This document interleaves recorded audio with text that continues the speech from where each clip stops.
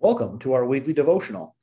This week, I'm looking at Revelation 19 and some themes that come out here. We're ending the year, which means many of us are ending the year of 1 year through the Bible. And so, obviously, Revelation is the last book of the New Testament that we'll be reading. But in the one I use, you go through both the Old Testament and the New Testament together. So I'm also finishing up the minor prophets. And we see some similar themes. I really appreciate going through those minor prophets and Revelation at the same time, because you see how much Revelation draws from those, and really just this overarching theme, which is that they will know I am God. And God's work in the world, when he judges the world, it's not simply, or it isn't at all, vengeance or payback in the human sense, God getting somebody, but we see an act of God calling people to know who he is, humans who have turned aside. And as we come to Revelation 19, we're going to get a picture. We have this praising God for the end of Babylon the Great. And the fear of God is mentioned. You who fear him, small and great, are to praise God. And part of the fear of the Lord is seeing how that system, which set itself up against God, has been destroyed. And then we have the marriage supper of the Lamb, really history ending with this wedding.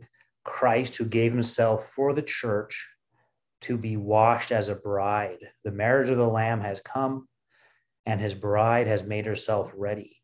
You might look at Psalm 45, which recounts some of this as well, and says, blessed are those who are invited to the marriage supper of the Lamb. When you have a wedding coming up and you get invited, you feel kind of special, like you're included in the group. And imagine this, being invited to the wedding supper of the Lamb of God. And then we have this picture. This is what I especially was drawing my attention to this week, of the rider on the white horse, beginning in verse 11. And then I saw heaven opened, and behold, a rider on a white horse. Now, when you're reading the book of Revelation, this phrase, and then I saw, is usually the transition to a new vision. So here we have a transition to a new vision about the rider. And this rider is one that is called faithful and true. And he judges in righteousness and makes war. Now, listen to this description. His eyes are like a flame of fire, and on his head are many diadems, and he has a name written that no one knows but himself. That was mentioned in one of the letters to the churches. He's clothed in a robe dipped in blood, and the name by which he is called is the Word of God. So here we have the Word of God, identified also with the Lamb of God who has been sacrificed.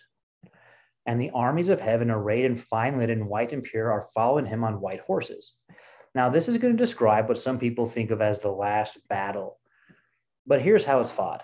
The Word of God fights with a sword coming out of his mouth with which to strike down the nations.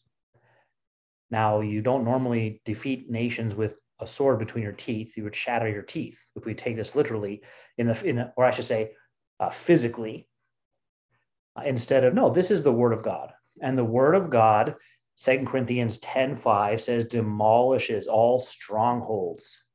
And he rules with a rod of iron. Nothing that he does can be changed. There's a direct connection between sin and death and his judgment on the world. And then you get this phrase made famous from our Battle Hymn of the Republic: he will tread the winepress of the fury of the wrath of God Almighty. On his robe and on his thigh, he has written a name, King of Kings and Lord of Lords. Okay, so you've got that picture before, and I want you to have that in your mind as we go now to this next part. There's an angel standing in the sun with a loud voice. He called to all the birds that fly directly overhead and said, come gather for the great supper of God, to eat the flesh of kings, the flesh of captains, the flesh of mighty men, the flesh of horses and their riders, and the flesh of all men, both free and slave, both small and great. So you have, in other words, this picture of a total destruction of the enemy. And no one's even there to bury the dead or clean up. The birds are just gorging themselves. I read a description this week of a person remembering a great battle in American history and his people having been attacked and destroyed. and seeing the total destruction of it and the loss of all of their plans and hopes. And you would think that here, right? This is the total destruction of the opponent, but for what purpose? Toward what aim? Simply domination? No, this is the purpose of good overcoming evil.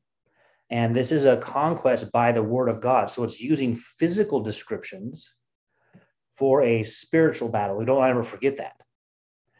Then he saw the beast and the kings of the earth and their armies gathered to make war against him who was sitting on the horse and against his army. Notice they're coming out to make war also. And the beast was captured, and the false prophet who was in its presence had done the signs by which he deceived those who received the mark of the beast and who's worshipped its image. Those two were thrown alive into the lake of fire that burns with sulfur. Now we can talk later about, all right, this is describing hell, but these aren't things that can be thrown into a physical lake of fire. So what is hell? But this is what I wanted to draw our attention to. I was building up to this. Verse 21. And the rest were slain by the sword that came from the mouth of him who was sitting on the horse, and all the birds were gorged with their flesh. Now, it just made me wonder. This is some kind of thinking out loud. If you're being slain by the sword that comes out of his mouth, which is the word of God, you're already spiritually dead, and then you're being killed to spiritual death.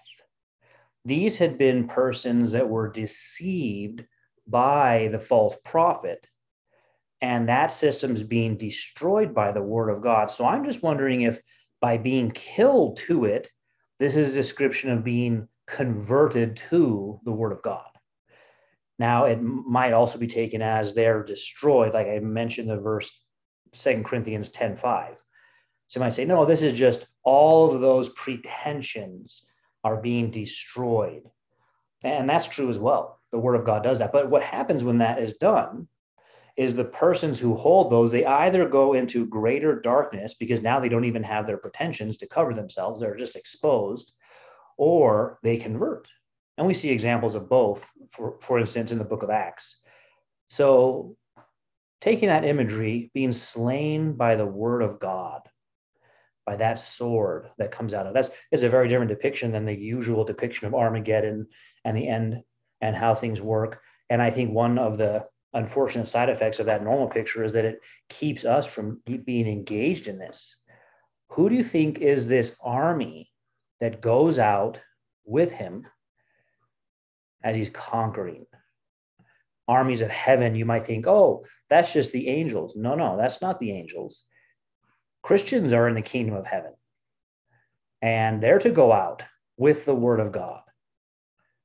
And how often that hasn't been the case. They've not themselves known the word of God. And here, if you've come to this and you haven't gone over John chapter 1, you may not know what the word of God is. You might think that means just the scripture. So it's worth going back to the word of God and taking some time to look at what is or John chapter 1 and see what is the word of God.